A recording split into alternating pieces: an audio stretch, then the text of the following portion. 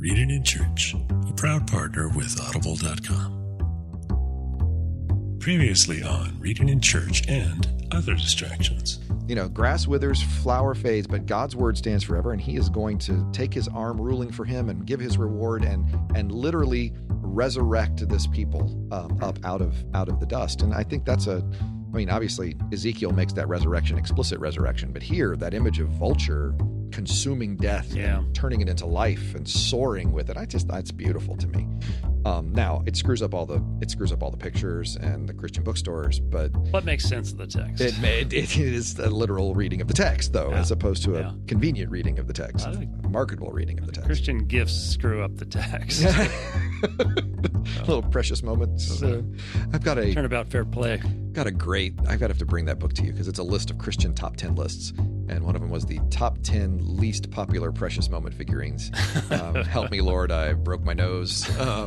My personal favorite was the number one least popular was Help me, Lord, I've sentimentalized the gospel for money. That was, the number one least popular precious moment figurine. Wow. So anyway. Welcome to Reading in Church and Other Distractions with Rob and Mike. Well, welcome back to Reading in Church and Other Distractions. I am Robert Wallace. I'm Michael McKeever. And we are doing the readings for December the 17th, 2017, the third Sunday of Advent. So we have Christmas fast approaching for us. Awesome. Which is very true. We've got 4 texts this week, Isaiah 61, or selections from Isaiah 61. I decided, Mike gave me the option that we do the Magnificat instead of Psalm 126, because I think the Magnificat is interesting. Oh, yeah. It's a good one. So Luke 1, 46b to 55. Yes. 1 Thessalonians 5, 16 to 24, and John 1, 6 to 8, and 19 to 28. Selections. So this is, they've decided that in the year of Mark, we will do Luke and John. And Thessalonians. But now, in fairness, it must be hard to do a nativity story from Mark. Yeah. It's hard to short. Focus on Mary and her function. Not many parts if you're going to do it as a play. When you're going to do the nativity portion based on Mark. Yeah. So it's pretty quiet evening. So that'll be good.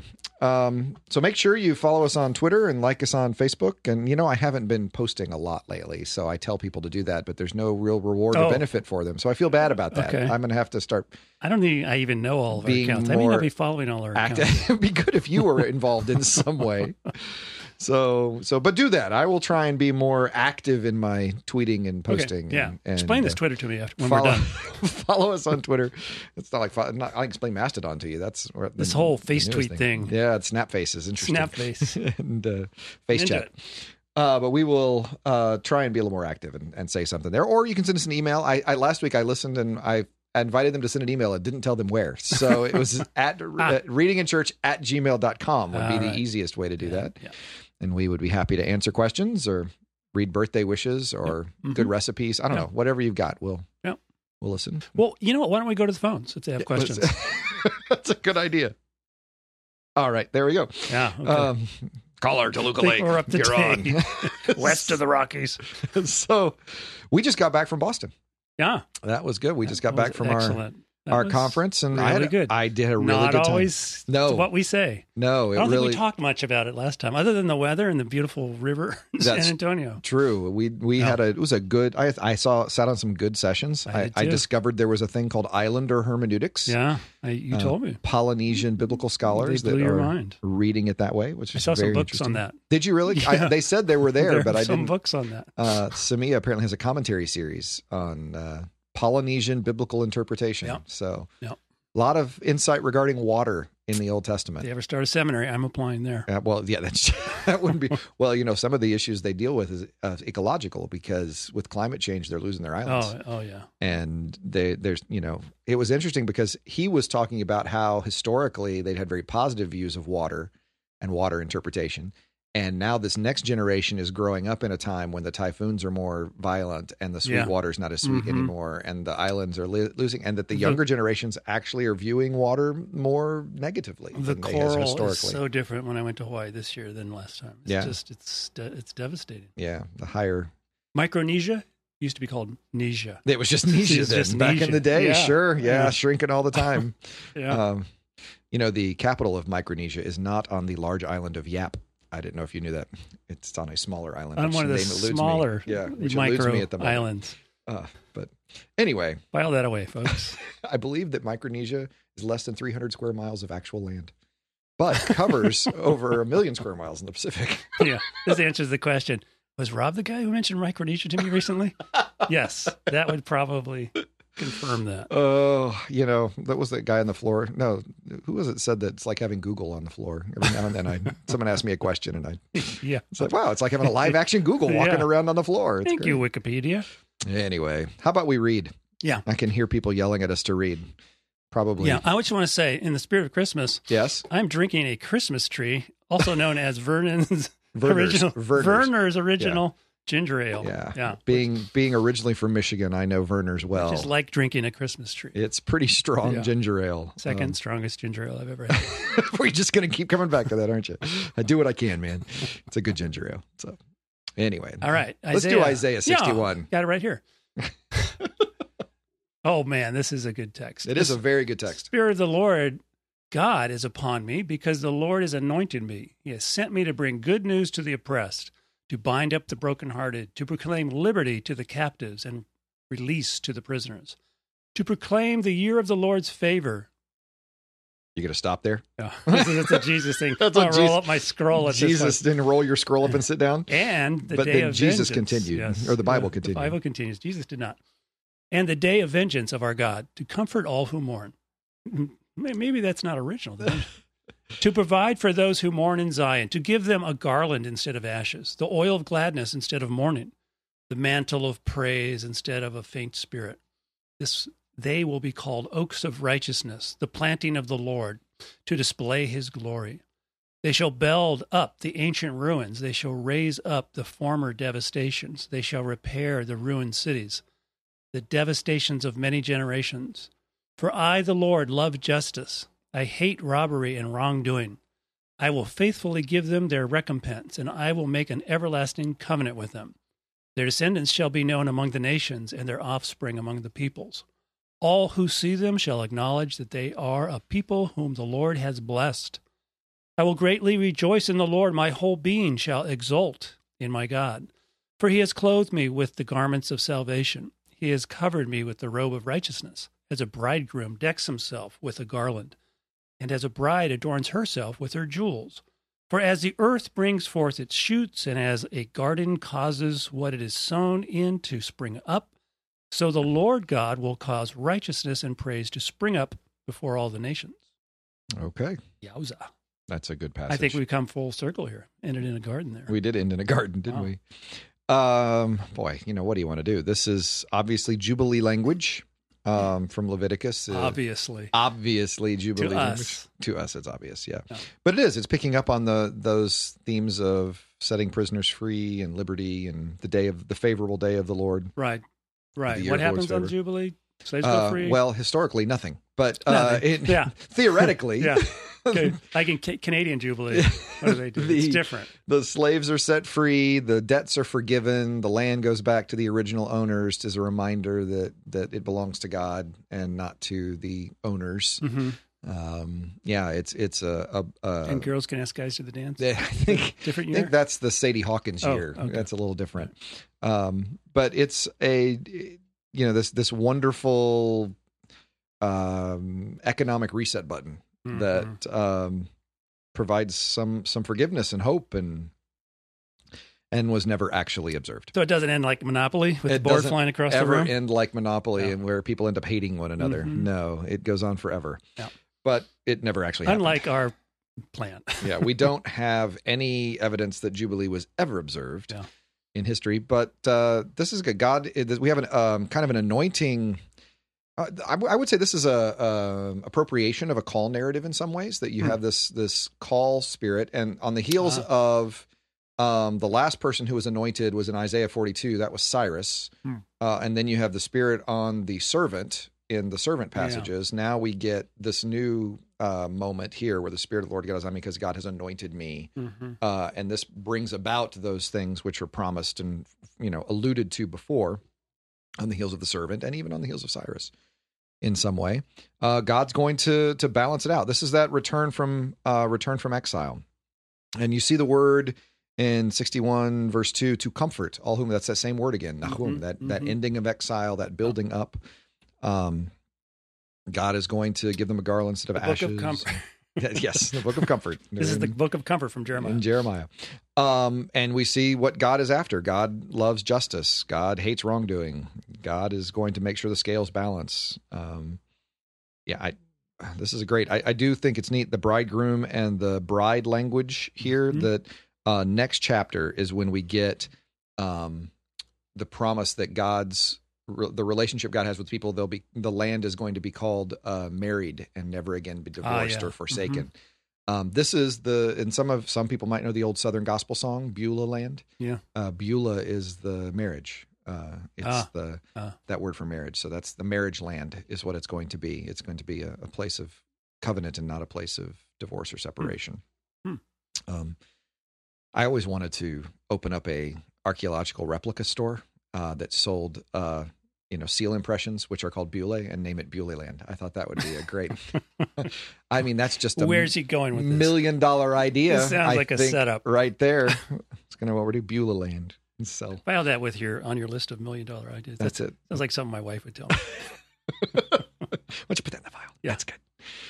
But I did look up. That's pure gold. This is interesting. We get the word good news, and we talked a lot about good news last week. Yeah. I was wondering what in Hebrew that looks like, and it's the word basar, which is interesting because that is a homophone to the word for flesh or meat. Yeah, I thought I heard that before. Yeah, and it's in the first half of Isaiah. It's used a lot for peoples, like all flesh, all peoples. I mean, in other places, like in Leviticus, it's used for meat. It's like literally eating meat. Good news is what's for dinner. Good news is what's for dinner. But I wondered, particularly in the second part of Isaiah, if we're doing a pun on all flesh and good news, because there's several sections where all flesh and good news is coming out at a time. So that was kind of neat to me to learn that word. I never knew that pun. Never even knew that was a homophone. Let's share that with our culture that despises puns, as we were talking about. Yeah, that's right. American culture doesn't care much for puns, but most other white American culture doesn't care much. Yeah, most other cultures really have respect for clever verbal plays, but not us. So, but this is what we see. This is who God is, right? God is anointing us to bring good news to the oppressed and bind up the broken and liberty and justice. So that's God. That's God's thing. Classic God stuff, as confirmed by Jesus. And Jesus shows that's what God does. Yeah, absolutely. Yeah. So it is nice. Anything you want to talk about here? I mean, this is obviously used in Luke, right? This is his big first sermon. This is, Jesus' first sermon. You often hear that Jesus preaches in synagogues.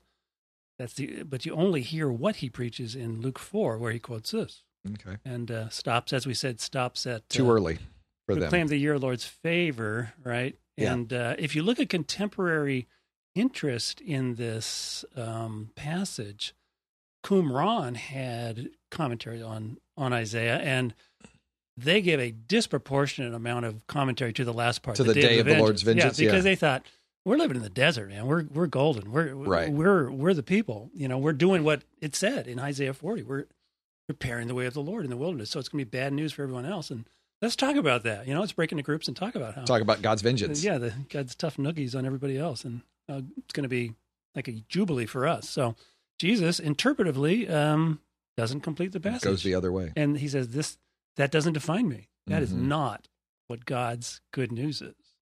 Interesting. The day of the vengeance of our God, I think you could argue, is statement of God balancing the scales, right? I mean, that's these people at this point, I think that the verses that we have omitted are commenting on how they have received twice their deserved punishment. Right. And so God is going to fix that issue and pay them back twice. And, right. I mean, that notion of vengeance here, it's not, and what's interesting, in the Old Testament in particular, you never get a repayment that exceeds lex talionis, right? It's always it's a balancing of the scales. Even in the imprecatory psalms, the cursing psalms, they never ask for punishment on their enemies greater than they have suffered. Yeah. They only ask to the degree they have suffered. So So that is a sense of, I mean, we tend to think of vengeance as strutting and making a point, but I think that here it's balancing the scale, showing they are not forsaken, showing that God hasn't left them, showing that, but you're right. People take that and then run with it. Yeah. And yeah. And that could be, Jesus' interpretive selection might be responding to his time and his culture. Yeah. Who are taking scripture in a unintended direction. Right. Interesting to think about that. Let's take a moment to do that. Let's just, you and I just stroke our beard and think about this, as that we have beards. So, well, good. For all they know. Yeah. Now we've got pictures on the internet. They've got pictures on the we? internet. They can Okay. find us. So Internet. Once again. all right. Yes, it's good stuff.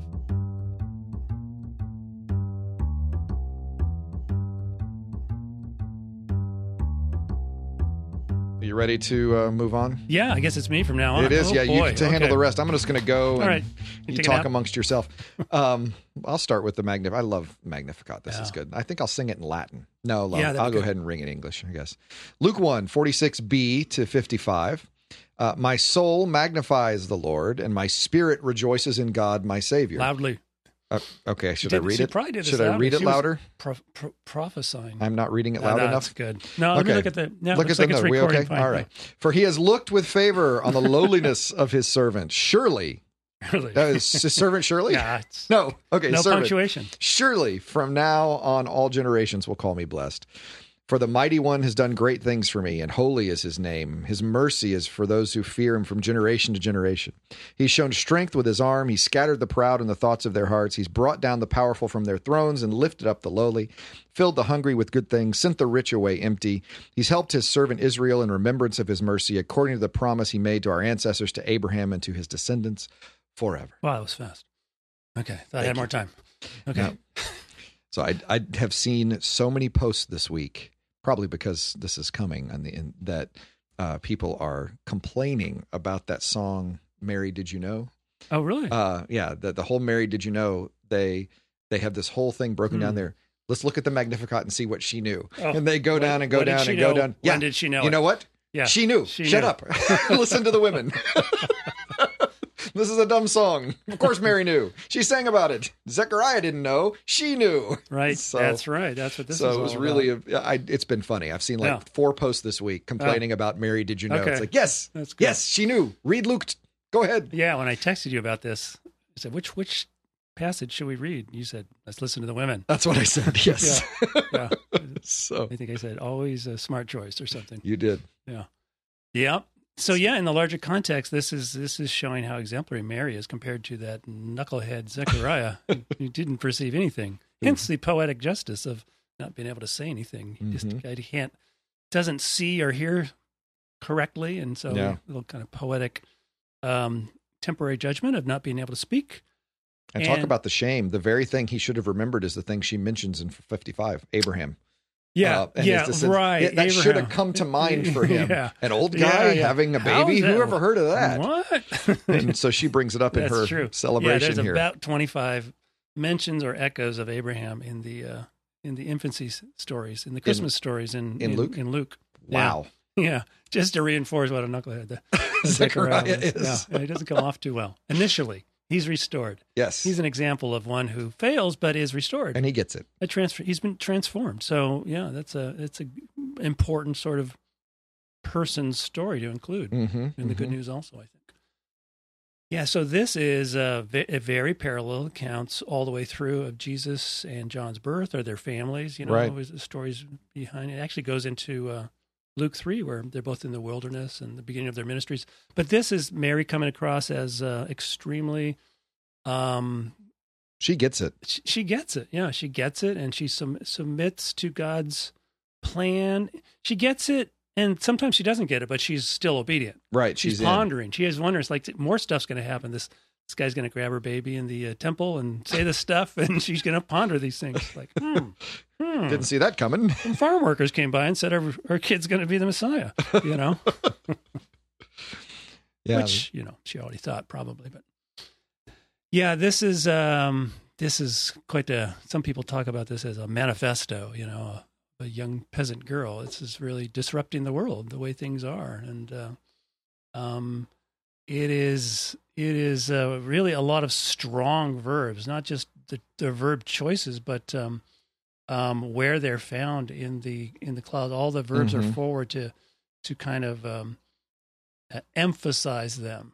I thinking the two main themes are like, if it was a thesaurus, the main emphases would be like, I wrote these down because I had to write about this for curriculum, so I brought that with me. I think it's something like mercy and power. Really, are the two things? Yeah, the themes that are the verbs keep hitting. So mercy and strength. So variations on that. It's been a long time since mercy and dynamite. That's what you're telling me. Yeah. Fortunately, that's not that word. Oh, okay. Is this the very first time in the Gospels that God is called Jesus speaks? Savior? No, that God is called Savior. Oh, I know that Luke is the only one who uses Savior, isn't he? I don't know. And I don't think before now he would be called Savior. This is chapter 1. Rejoices in God, my Savior. Oh, that God is called Savior. That could be. Yeah, it could be. I'm just curious. I didn't know that. What was announced to? I would want to go back and look at what the announcement to the shepherds was. That would be after this. That's right. Shepherds would come after the pregnancy, I think. Yeah. I mean, okay. I'm a little fuzzy on some of the order. That sounds right. I think that is the order in Luke. I think the order in Luke is the first. Birth is after. Birth comes after the pregnancy. Yeah, I think so. In this gospel. Yes, that's good right. One. Good catch. Well, I'm an Old Testament guy, but I try to read the text. So, oh man. Yeah, this is very much a turning things upside down. Right, this is kind of not the way the world works. Right, brought down the powerful from their thrones and lift up the lowly. He has filled the hungry with good things and sent the rich away empty. Mm-hmm. And this is the first part of this. Probably would be understood as a prophetic song that she's filled with the Spirit at the greeting and prophesies this song. And there's 3 of these in the infancy narrative. There's the Benedictus after Zechariah's tongue is loose. Right. There's this, which is referred to as the Magnificat, and then there's the I think it's in the Latin of the third one of Simeon is the Nunc Dimittis. Now dismiss thy servant. Okay. So they're always interpretive songs. They interpret what is happening in the narrative. They're kind of like a Greek chorus that interprets the drama. It's kind of stepping outside of the flow of the narrative and helping you understand what's going on. So this is what God is doing. Mm-hmm. And what Mary does is she announces it in first person in the first half. This is what God has done for me. For me, yeah. And then it's look what he has done for Israel. Yeah, for Israel, for God's people. And that is often the way the Gospels or a good storyteller is going to tell a big story. I mean, Acts is the longest narrative in the New Testament. Luke Acts. 27% of our New Testament. So you have a very long story, a very big story, one that taps into the Old Testament story and takes it to an open-ended, mission that the church is still engaging in, even in Rome. So having these reference points, interpretive asides, and then smaller stories within that kind of put a individual human face on it. Yeah. So Mary and Zechariah are these personal stories for what God is doing for them, God is doing for his people. And they both represent different kinds of response to what God is doing. One person who doesn't grasp it and fails to lay hold of it, but ultimately does. In fact, okay, this brings me back to what I had said to you. I just did a quick search on this because I wasn't listening to you. And no, I was listening. I'm kidding. Of the news or the text? I don't know. God, my Savior? Yes. Yeah. The first time it's mentioned is this one. Okay. My spirit rejoices in God, my Savior. Mm-hmm. The next time the word Savior is mentioned is in the Benedictus, when Zechariah says, he has raised up a mighty Savior for us in the house of his servant David. Oh, that's what I was thinking. I was thinking that was part of the announcement of the angels. Then the angels say in Luke 2, for unto you is born this day in the city of David a Savior. Yeah, okay. So we move from her saying God is Savior to him recognizing that the one who is coming is a Savior to the angel saying the Savior is here. Yeah. Mm-hmm. Guess the only other gospel that mentions the word Savior and who talks it? Matthew? I don't know. Oh. John has the word Savior. Guess who says it? I'll give you a hint. It's the only person in John who really gets what's going on. Oh, is it the beloved's disciple? Well, the other person in John who gets what's going on. Sorry. Samaritan woman. Oh, the Samaritan woman. Samaritan woman says, truly the Savior of the world. Excellent. That's a little more ammo about how awesome she is. It is. She gets him as Savior. Savior of the world. Yeah, is this the one? Yeah. Yeah, that's right. We've heard ourselves, and we know this is truly the Savior of the world. Wow. So anyway, I just thought that was cool. That's nice. There's a sermon there, buddy. There is a sermon there. Yeah. So that's great. So I just think that's neat, the progression. She says God is Savior. Zechariah says the Savior is coming, and the angels say, "Here he is." Says as you get through that. That's very interesting. So there's an acknowledgement that Jesus is the Savior, that God is, and then, Zechariah is paralleling what John does. Yeah. Zechariah might not be clear what that means, and John is not totally clear what it means. Yeah. But he's announcing, forerunning. Very interesting. Wow, Yeah, that's interesting. I did not know that Savior was in each of those songs. So, Yep. But yeah, that's a kind of the way our Gospels, in the Synoptics, they'll say that's the way they'll make a divine claim. They'll say something that was traditionally understood as God. Right. Jesus appropriates that, right. Or it's understood that Jesus is that fulfillment or the embodiment of that. So functionally, they'll make divine claims functionally, like.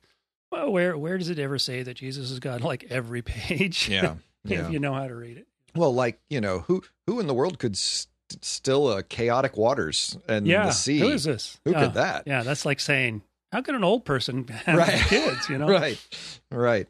And then you get the the sermon we just looked at that Jesus quotes from in Isaiah, that the Spirit of the Lord has proclaimed the year of the Lord's favor, that Jesus is. That's the kind of thing I'm working for here. It's God talk, right? Yeah. Fighting for justice, right. Lifting up the poor. It's the kind of thing God does. That's me. Yep. That's what I do. Yeah, so right. It's a deity claim. Yeah, she's talking about salvation, very similar to the kind of social, cultural dynamics that Jubilee's talking about. Yeah, reset.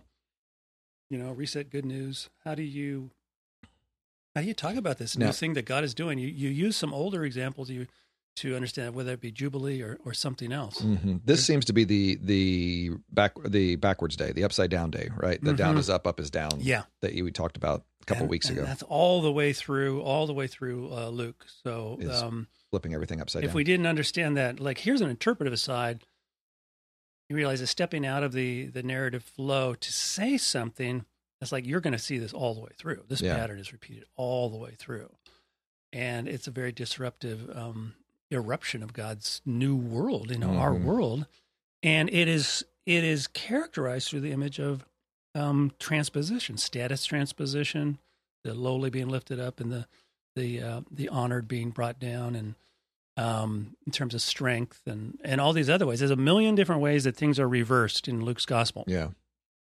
What is interesting though, as he goes up as he gets close to Jerusalem. Who's this short guy? Zacchaeus. What can I say? I'm going to say Zechariah. Who's the short Zacchaeus. guy? Who's that short guy? Zacchaeus. Yeah, he's short in stature.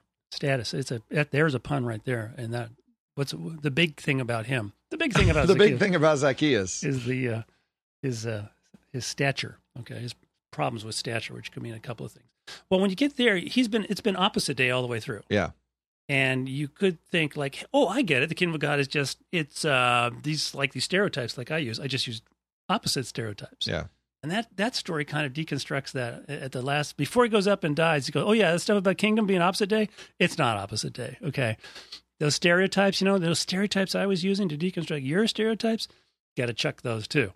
Okay. Because you can't, because stereotypes are how we put people in boxes and put people in holes and classify people and say, this person's in, this person's out. Right. And if anything, you read through Luke, it's very surprising who ends up being in and out. And there's no way of predicting it. There's no human standard for doing that. So when people react against this, like they do in our country, because we're rich and we don't want this to happen, realize that it's one way to point to this totally other kind of world that's emerging and is going to be so disruptive to the way things are. It's not simply going to reinforce other, insiders and outsiders. It's going to take apart those categories that we say by human standards, this person's in or this person's out. It's not going to be able to do that. So the opposite day it kind of stays opposite day, right? Blessed are the poor, Mhm. feel bad about those rich folks. Yeah. And then until you get to Zacchaeus, when He's like, that story undermines. he kind of throws that into question because Luke's very careful with his stereotypes. Tax collectors always respond positively. He's also rich. He's also a ruler. He's over other tax collectors. They never respond. So you've been real careful about keeping these separate. What do I do with this character? Yeah. It's subtle, but it's intentional to say, yeah, the things I've been saying by stereotypes is kind of like a scaffolding to build a new structure, but then you got to pull that scaffolding down. Mm-hmm. And that guy kind of raises that question, like, those stereotypes. Yeah. That's not because he is a faithful, No. rich, ruling Mm-hmm. tax collector. Yeah. Which It's like that. You're mixing up the characters. I thought I know who was a good guy and a bad guy.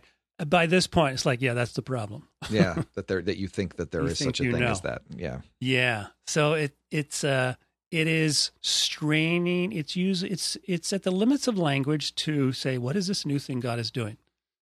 But talking about it in the most disruptive sort of poetic, turn the world upside down way of doing it is what they do. It points to something new. It's not synonymous with that.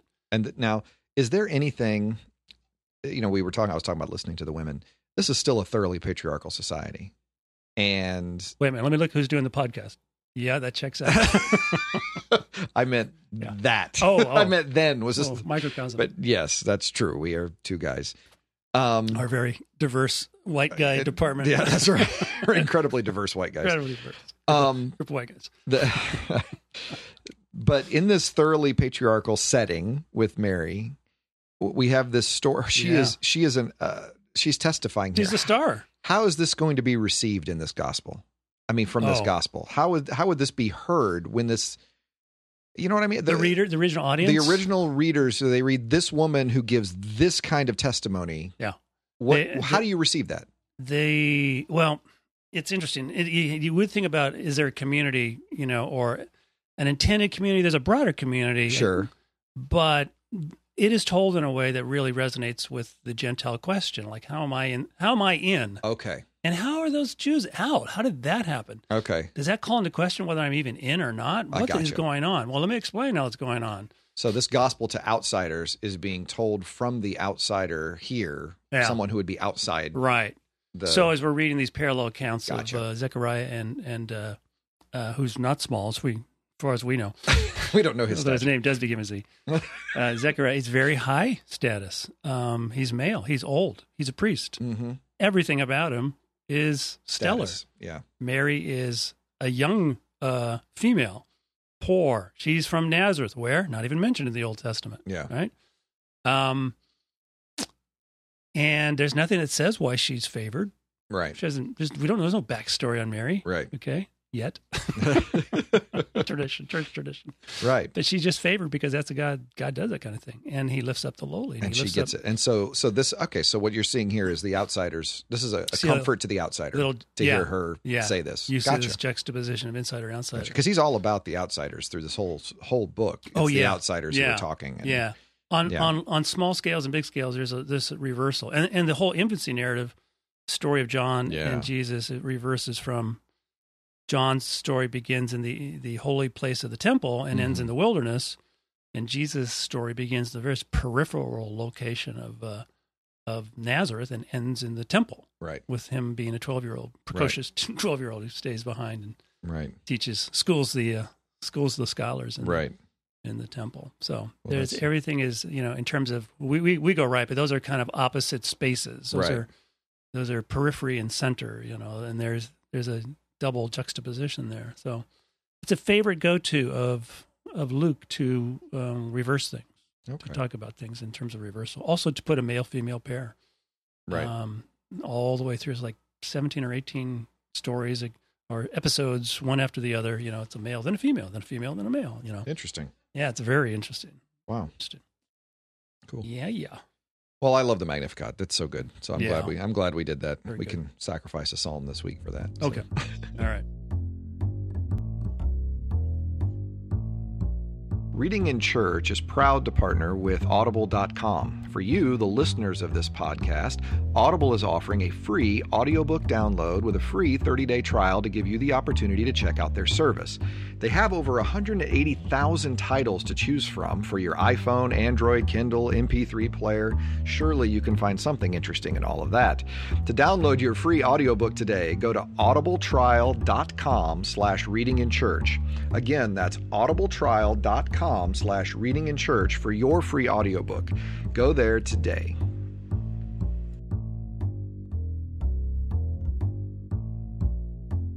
Are you ready for 1 Thessalonians? Yeah, let's do that. 1 Thessalonians 5:16-24. Rejoice always. Pray without ceasing. How can I'm going to pray without ceasing and rejoicing at the same time always? Yeah. That's going to, Doing double duty. multitask. Give thanks in all circumstances. That's 3.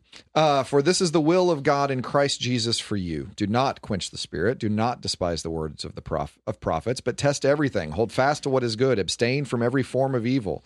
May the God of peace himself sanctify you entirely, and may your spirit and soul and body be kept sound and blameless at the coming of our Lord Jesus Christ. The one who calls you is faithful, and he will do this. As I was looking at this, I was thinking, why is this in the mix of these Advent texts? And one of the things I connected with was the don't quench the spirit, the prophetic, the Isaiah text, and then the Luke. This is a prophetic utterance on Mary's part, right? And so don't quench the spirit and don't despise the words of the prophets. Yeah, here. So but Isaiah test everything and hold fast to what is good. That's probably talking about the prophetic message tested out. Mm-hmm. And I learned something. I'd never heard this. I was reading the end. This is the end of 1 Thessalonians, but there's a sequel. So that's right. So many unanswered questions from 1 Thessalonians. I know. Wow, what a cliffhanger. But I heard someone say that, and I read it in a commentary, that this thing about testing and holding fast, he referred to allegedly a saying of Jesus, that the early church said this is a saying of Jesus, and it says become approved money changers. It's like, what? Where is that? I've never heard that. I think maybe Clement or an early church father says that. Oh, says that Jesus said become an approved but it's not changer. just him. I think someone, at least more than, the way it was referred to is as though other writers in the early church said that. So I've never heard that. And the way he was using it, he wasn't explaining it. It's like, what? I was sidetracked by what? I've never heard that. Yeah. They treat it as though Jesus said it. And what it means is you can tell real from false. A money changer can tell counterfeit from the real deal. And he was applying it, this thing that sidetracked me, like Jesus said that? People thought Jesus said that? There was another guy named Jesus. Yeah, it might have been another Jesus. Very common name. Yeah. Josue or Joshua. It could have been a lot of Jesus. I was reading pretty quickly. Mm-hmm. But it's talking about the role of the Spirit, the role of prophetic utterances, and the role of discerning what is God saying to us. I think if we didn't grandstand and have to start things with "Thus saith the Lord," we could say, I feel like we should do this. I feel like we should go this direction. I mean, I think we would give more place to that if it wasn't so out of step with our culture to how we talk about God's leading. The leading of the Spirit. Mm-hmm. God's perspective on our situation. Right. That's a good word. That's true. But test it out. Yeah. Make sure. We'll test. We'll say whether that's a good word or not. Yeah. Test everything. Hold fast to what is good. Do you want to say anything about rejoicing always and praying without ceasing?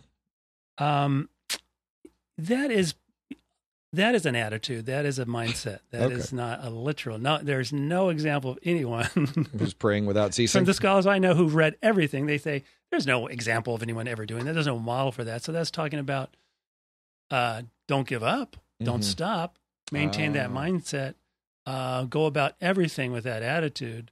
But it's not literally doing this. Like, hang on, hey, can you do that? No, can't help you there. I'm praying. I'm praying. Look, you just stopped me. And rejoicing and giving thanks. But I'll get back to you. Okay. Yeah. And so, Paul does, he's ministering all the time. It seems like he's praying all the time. He's going to pray at the end here. So. Yeah. He So, does that. May the there you God of go. peace himself. Modeling it. He's not just talking about it. He's That's doing right. it. He's doing it. Right? soon as 23, that's a prayer. That is. They call it a wish prayer. I never heard that either. May Really? the God of peace himself sanctify you. You know, this is my may. I like maybe there's not a better word. You read those prayers. May God, you know, bless. It's like a benediction. It's what it is. That's what know? I'm reading it May as. God keep you. This person referred to it as a wish prayer. I don't like that. Sounds weak. It does. That's too weak. Don't read those commentary anymore. Yeah. That's May not the a God good of peace himself sanctify you entirely. He's wrapping it up. Yeah. Yeah. How many more verses after this? I think there's only a couple more. Oh, okay. Or I thought it was the end, and then I think there is actually another verse or so. He does take. I think he takes the pen in hand and says, "There's something he says that seems to indicate he's closing out his letter with his own writing, whereas he's had a scribe do it before that." I used to. He's got 25, 26, 27, 28. That's it. Yeah. The Holy Kiss part comes later, so we're not doing that. Right? Nope. May the God of peace himself sanctify you entirely, i.e., spirit, soul, body. There's different ways they divide up the body. Right. They never make an issue about some sort of theology behind it or anthropology. Okay. Kind of the typical biblical Hebrew Bible, Christian Bible would be you are a living soul. You are a living, yeah. Your soul lives through your body, or you're kind of one. But in different contexts, culturally there's different ways to divide it up. 2, 3, 8. Stoics, I think, divided it into 8 parts. We're 8 parts? Something like that. Wow. Yeah. So, I mean, some philosophical treatise on that really go into that. It's always simply a way of saying entirely, completely. Yeah. Okay. And it might be that might be sliced and diced differently.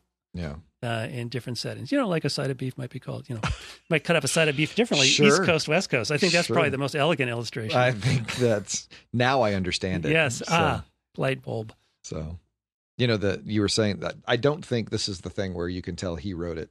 I think you're probably thinking of Galatians 6. Well, someone mentioned it in what I was reading. Oh, really? Thessalonians. Because I don't see anything here. I solemnly command you by the Lord, this letter be read to all of them. Is that like... That doesn't make any sense, does it? Is that what he means? Because I used to, I don't know if people still do this, but back in the day when you're a holy teenager like I was, and always going to church and this, you would always, whenever you would sign a note, you'd put a verse under it, right? And people would always, right? Philippians 4:13, Philippians 4:8, the Romans 3:2. So I got into this habit of putting Galatians 6:11. See what large letters I write with my own hand? Oh. That's how that was the verse I put under my signature. Okay. Just to see if anybody would look it up. It's like, really? That's what he put? Galatians 6:11? So. Well, one commentator was thinking that's a common thing he probably does in most of his letters, that he does his writing looks really bad next to the scribe's writing, and he closes out the letter himself. Well, it could be, when you think about it, verse 27, I solemnly command you by the Lord that this letter be read to all of them. Could be, that. Yeah. I remembered I was reading beyond the verses I was looking at. Take up a hand there. That does seem like an odd verse to put in there. If he took the pen, I could easily say. Well, and he dots his eyes with a smiley face, so and you can tell. You can tell there at that point. That's sure, so Paul. Paul with a little smiley in the A. Very friendly letter. So. Someone's got to do something with that lambda at the end. In the originals, which we don't have. Sure. Yeah. Oh man. Okay. Cool. So it's this is rounding out the letter, and it kind of drops in. I think we're being very selective, obviously, for the lectionary and for Advent, but it's talking about supporting each other and having the resources within the community to do that. So one person talks about this section as the church is a mutual aid society. We have some people with more and some people with less, and we take care of each other, and we encourage people who are being lazy, and we work extra hard for people who don't have some, and we also have gifts within our congregation to meet the needs. And he talks about one in particular, the gift of prophecy, which I do love that he drops in one last time the whole point of this letter in here: keep you blameless at the coming of our Lord Jesus Christ.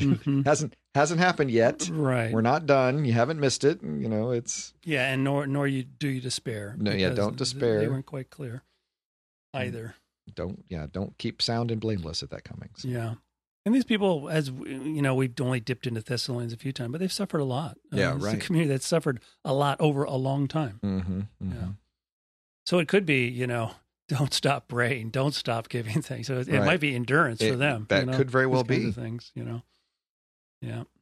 Don't let what has happened shake you. Mm-hmm. Yeah, you're not done yet. Continue to rejoice. Yeah, that's good. Yeah.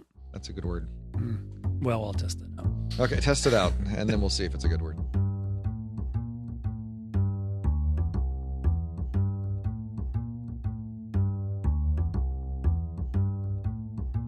How about John 1? More words. John 1. You love John 1. Yeah, this has been sliced and diced a bit. It's but, a favorite of yours. Let me grab a Bible and I'll fill in. Fill in the gaps for us here. Not all. All right, so we will start at John 1, 6-8, and then 19 to 28. So there was a man sent from God whose name was John. Don't say, oh, you already told us who. And, well, that's how John is. He starts at and he finishes it too. He came as a witness to testify to the light so that all might believe through him. He himself was not the light, but he came to testify to the light. This is the testimony given by John when the Jews sent priests and Levites from Jerusalem to ask, "Who are you?" He confessed and did not deny it, but confessed, "I am not the Messiah." And they asked him, "What then? Are you Elijah?" He said, "I'm not." "Are you a prophet?" He answered, "No." Then they said to him, "Who are you? Let us have an answer for those who sent us. What do you say about yourself?" He said, "I am the voice of one crying out in the wilderness, make straight the way of the Lord, as the prophet Isaiah said." Now they had been sent from the Pharisees. They asked him, "Why then are you baptizing if you're neither the Messiah, nor Elijah, nor the prophet?"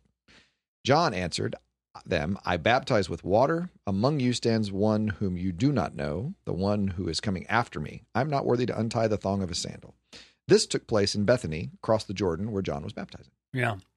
Short answer for that question, well, what do you say about yourself, is nothing. I say nothing about myself. Yes. I only talk about the guy coming after me. And I only Yeah. talk about myself to the degree that I can compare him as stronger, more powerful, greater.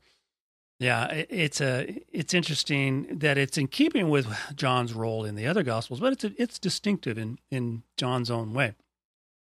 I'm surprised they don't include verse, what is it? Is it 15? Yeah, 15 from John 1:15, because it's parallel to, there was a man sent from God, his name was John. He came as a witness to testify. Mm-hmm. This is the beginning of a motif, right at the prologue of a trial motif. Oh, okay. Because we read this, and we read this language of testify and give witness. We read it as religious.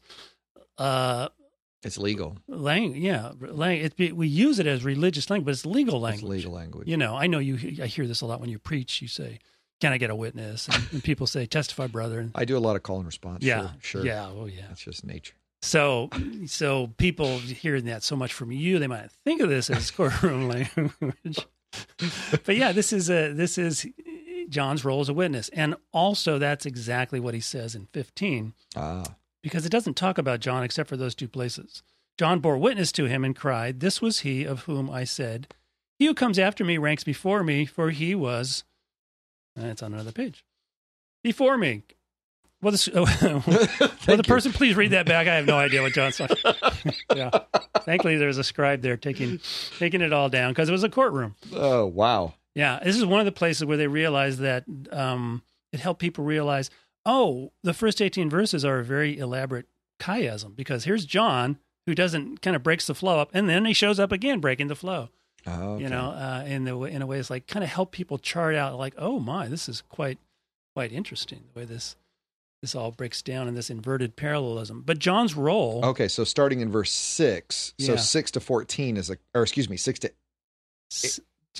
15 is a chiasm. You get both slices of bread. No, the whole thing is a chiasm. The whole chapter is a chiasm? No, from 1:1 to 1:18. The prologue is a chiasm. 1:1 to 1:18. Yeah. Is a chiasm. Is a very, very detailed chiasm. Wow. It's so that in the beginning was the Word, and the Word was with God, is parallel to no one has ever seen God. It is God, the only Son, who is close to the Father's heart, who has made him known. Yeah, it uses very philosophical, broad language that kind of resonates with Jews and Greeks, but then becomes more relational and family language. So being the word is, the logos is towards God. It's relational prepositions, and it's dynamic, but it's fleshed out literally by the end. That he's in the bosom of the Father. And so the 6 through 9 chapters, and then comes up with 15. Yeah, so John's role as a witness kind of is Sorry, found, I'm fascinated by chiasm. So. Yeah, it's interesting, and people until fairly recently thought the center of the chiasm. You can read it poetically, or you can read it chronologically, and they would say it works either way because the center is the incarnation in 14. Oh, the Word became flesh. But if you do a very careful analysis of the chiasm, which I assume you have, that's not but Culpeper has. And that's not the center. What is the center? The center is so John's so awesome. The center, you have a level of excitement in this. Yeah. Well, it blows me away because I gave a paper on this, as you know. Yes, that's true. Where's the center? So he came to his own. The center is 12 and 13. But to all who received him, who believed in his name, he gave power to become children of God, who were born not of blood, nor of the will of flesh, nor of the will of man, but of God. So in the awesomeness of John being John, he skips over the any Christmas story or any even virgin birth story and just starts with incarnation. He goes all the way back. He goes as far as you can go theologically. But he doesn't. But the language you would normally use for virgin birth, he uses for Christian's new birth. Oh, okay, that's right. This is the language that you find the early church fathers using to describe Jesus' virgin birth. John has reappropriated it after, maybe 2 or 3 generations of Christians who are expecting to hear something about virgin birth. He uses it to talk about the believer's new birth. The believer's birth. That's just so amazing. That's clever. He's so profound. He's such a genius. I mean, and doing all of this with very simple Greek. Very simple. Small vocabulary. That is the thing that amazes me. Yeah. Is how easy John is to read in Greek and how deep it is as he goes through it. Right. So okay, reminds me of a joke. So which I won't tell. So John's role is to be a witness to Jesus. Okay. That's his that overlaps with his role in the others, but it's been narrowed down. It's focusing on that as a laser beam. He's not the baptizer here. He doesn't baptize. He does not baptize Jesus. Yeah, you don't read about that in John. Yeah, you don't see that happen. Yeah, you see it in the synoptics, but John doesn't talk about it. Now, does he not do that because he wants to emphasize the witnessing, or does he not do that because there's still this question of who's the stronger party, and he doesn't want there to be confusion? That seems to be not that might have contributed to confusion in the historical ministries of John and Jesus. However, the fact that the synoptics included it, it's not insurmountable. Okay, they deal with it in the context of him baptizing, right, and baptizing Jesus. So it's not insurmountable. I think John is he's focusing like a laser beam on witness, and this whole trial motif. Okay, that the word is on trial, and so as you read through John again and again, you as a reader, you have to come to verdict again and again. No matter where an argument starts, it always ends up being about who is Jesus and where does it come from. Hey, you're carrying something on the Sabbath. You're breaking the Sabbath. Well, the argument turns into who's Jesus. Who's Jesus? Yeah, it always ends up that way, and it feels like a trial. And it's probably why we give it to seekers and new believers, because we don't know why, but I think you should read this first. Read John. One of the reasons I think we intuit is that people you're forced to come to conclusions. It draws you into this narrative. And another way that he reinforces the trial motif is that in Matthew, Mark, and Luke, historically, he cleansed the temple at the end of his ministry, because if you cleanse the temple, that is the end of your ministry, because you don't get away with that. You don't get to do it. People will kill you as soon as they can get you away from the crowds. That's the first public event in John. Right. So one of the reasons he's provoking a reader is well, that's not the way it happened. It's to reinforce no. This is the whole of his ministry is like the Passion Week, where they're gunning for him and he's on trial. All right. So push that forward, And whereas that was the precipitating event of his death, and his trial and death in Matthew, Mark, and Luke, he's put it as a first event. So to basically give the clue that this book is about the trial of who Jesus is. Yeah, it's all about coming to a conclusion about who Jesus is and talking about his entire ministry as a trial. So having done that, if you take away the precipitating event of his death, put it at the front, you have something left open. Right. What is the precipitating event? And it's Lazarus. Lazarus, yeah. Raising someone from the dead. Yeah. It's called testing the Old Testament guy here. I got that right. That's called dark irony. That's heavy irony. It's like he's raising people from the dead. We have to kill him. They literally say that. Caiaphas literally says that. Oh, wow. So in some ways, John is doing, now watch me bring this back to our year B gospel. In some ways, Explain this in a way that we can do this as a Christmas pageant, if you would. John is doing over the course of his entire gospel what I've often wondered Mark is doing at the end when the women were terrified and didn't tell anybody anything. Yeah. And Mark ends traditionally at 16:8. Yeah. Right? That longer They went ending out is and said not nothing original. to anyone because they were afraid. Because they were afraid. And roll the credits. and then it Swell the music. leaves the reader to decide, so what are you going to do with who this Jesus is then? Yeah, it's different ways to engage the reader. It requires a response. And so here, that signal of putting the precipitating event of Jesus' death at the beginning of the gospel comes back to this. John is witnessing about it, and there's your signal. What are you going to do with this Jesus? Yeah. It has this, he plays with time more than, who's the director who did Inception? No, I don't remember the director. He's the guy who always plays with time. Okay. Even in his, the one on the recent World War II movie, With Tom Holland? Normandy. Oh, no, Dunkirk. Dunkirk. Yeah, he plays with time. Have you seen that? No, I have not. You told me it was really It's all good. about playing with time. He did Memento. Everything's about time. He plays with time like John, or John plays with time like him. It affects you. He's like, wow, I just watched a movie about a historically accurate movie about World War II, but I feel like I'm leaving a science fiction movie. I'm questioning reality. Oh, wow. Okay. It's interesting what that does. Yeah.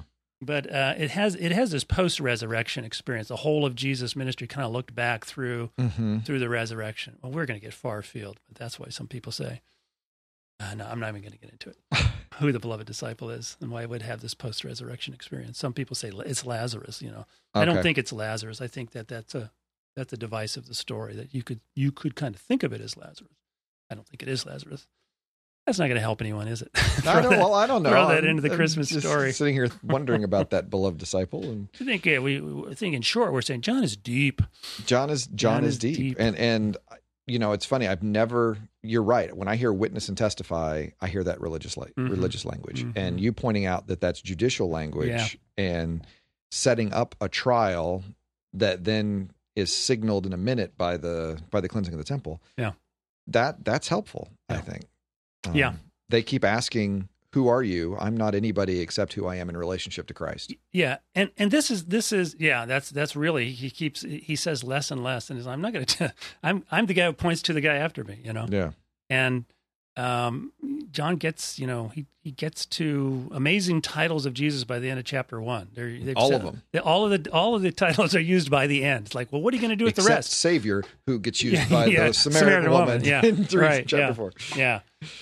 What you're going to do is you're going to read Jesus' ministry through all those high Christology titles, and you're going to think about it as not just simply as his ministry, but as signs of pointing to this larger and it is so helpful to think reality. less of these as biographies and more of these as sermons. Oh yeah, I think because these drawing from history to preach to situations that the church finds itself in. Right.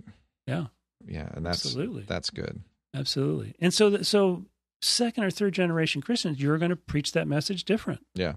These people are so used to hearing church and tradition. You know how you could be unchurched and then suddenly you're talking about, are you washed in the blood of the Lamb? You've got all this insider speak and it's just going in one ear and out the other. Right. Well, a few generations of that, I think that's why preachers and good communicators like John, they provoke you to think, they'll use language and ideas that you're used to, but in a fresh way that makes you think about what you're actually say you believe. When you said that, I was thinking about Cotton Patch Gospel or Clarence Jordan and the work he did. And, a great communicator. Yeah. Well, and here, I just lost it. What was I going to say about this? Oh, yeah. So you have a lot of presupposed history and shared information. And so when they come to John, they go, who are you? He goes, well, not the Messiah.